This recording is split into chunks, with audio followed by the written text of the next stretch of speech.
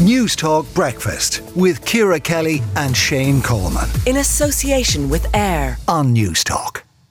Learning foreign languages, a bigger focus on science, technology, well-being and the arts. They're just some of the changes on the way for primary school students. It's the first overhaul of the curriculum in over 2 decades. Dr. Patrick Sullivan is Deputy CEO of the National Council for Curriculum and Assessment, who are behind the reforms.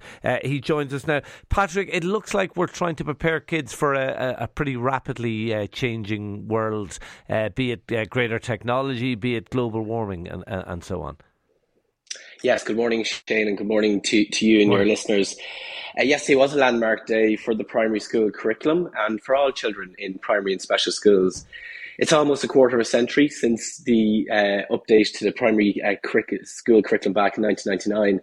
And so yesterday really does, I suppose, mark a very significant day. And you're right to point to some of the challenges that you mentioned from the outset there: climate change, energy security, sustainability, all global crises that our children in our current primary schools and special schools will be facing in the years ahead. So your listeners might be interested in I suppose, learning some of the updates and developments in this space, Shane. For instance, it is an inclusive primary curriculum framework for all children. It provides greater flexibility to teachers and children in their learning. It provides more connected and integrated learning in the early years of primary school, progressing on to subjects in the upper end of primary school. And it increases the space for well-being, SPHE, and that's social, personal and health education, and PE, something that came out very strongly in the work that we do. And it introduces STEM education, as you mentioned, a broader based arts education, and an introduction of a modern foreign language for children in 3rd, 6th class.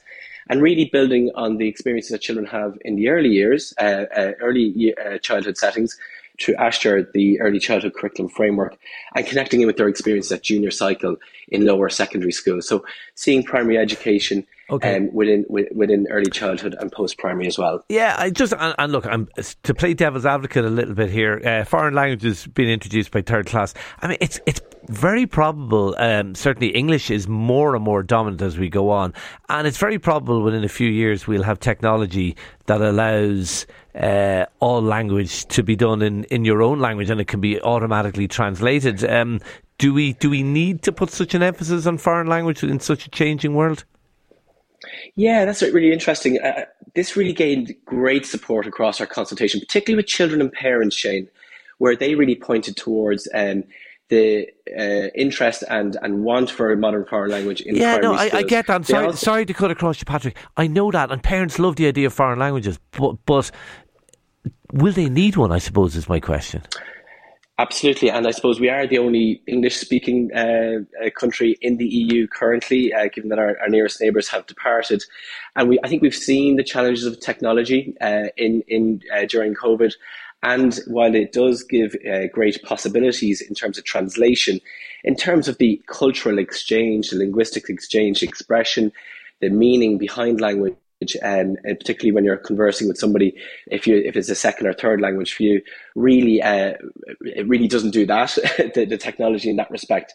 So what we're speaking about here at primary is, I suppose, an introduction of modern foreign language that really gives the building blocks towards language learning at post-primary, giving the skills of language learning that can be used across many languages, not just one language that's introduced at primary level. Okay, can I ask you, it's a topic that has caused a fair bit of discussion and a fair bit of controversy. I presume it will come under well-being and this issue of sex education and whether kids will be taught about transgender issues. Do we know what the situation is on that at this stage? Yeah, I can certainly give your listeners an update on that, Shane. These are some of the most sensitive topics in our world, and it follows that education is particularly sensitive in this space as well. And there are vulnerable groups on all sides of the debate. And I suppose what the first thing to say to your listeners is that there hasn't been any change in the SPHE primary curriculum since the introduction of the curriculum back in 1999. So what was launched yesterday was the framework, which gives us the template and the blueprint to now develop that specification for SPHE and well-being that you mentioned there. So we've begun this work. We've begun with research and we've commissioned out research. We're working with a development group. And this time next year, Shane, we will have a draft specification, which will be open to public consultation. We'll be disseminating that widely in terms of our consultation process, ensuring that everybody can have a view at what we're thinking about advising the Minister in this area and really have their say about whether or not it is appropriate or developmentally appropriate for children in primary schools at different stages. In all of this work, we are really conscious of putting the child at the centre, their well-being, and ensuring that it's an inclusive approach to education as we move forward as well. OK, we will leave it there. Dr. Patrick Sullivan, Deputy CEO of the National Council for Curriculum and Assessment. Thank you for talking to News Talk Breakfast this morning.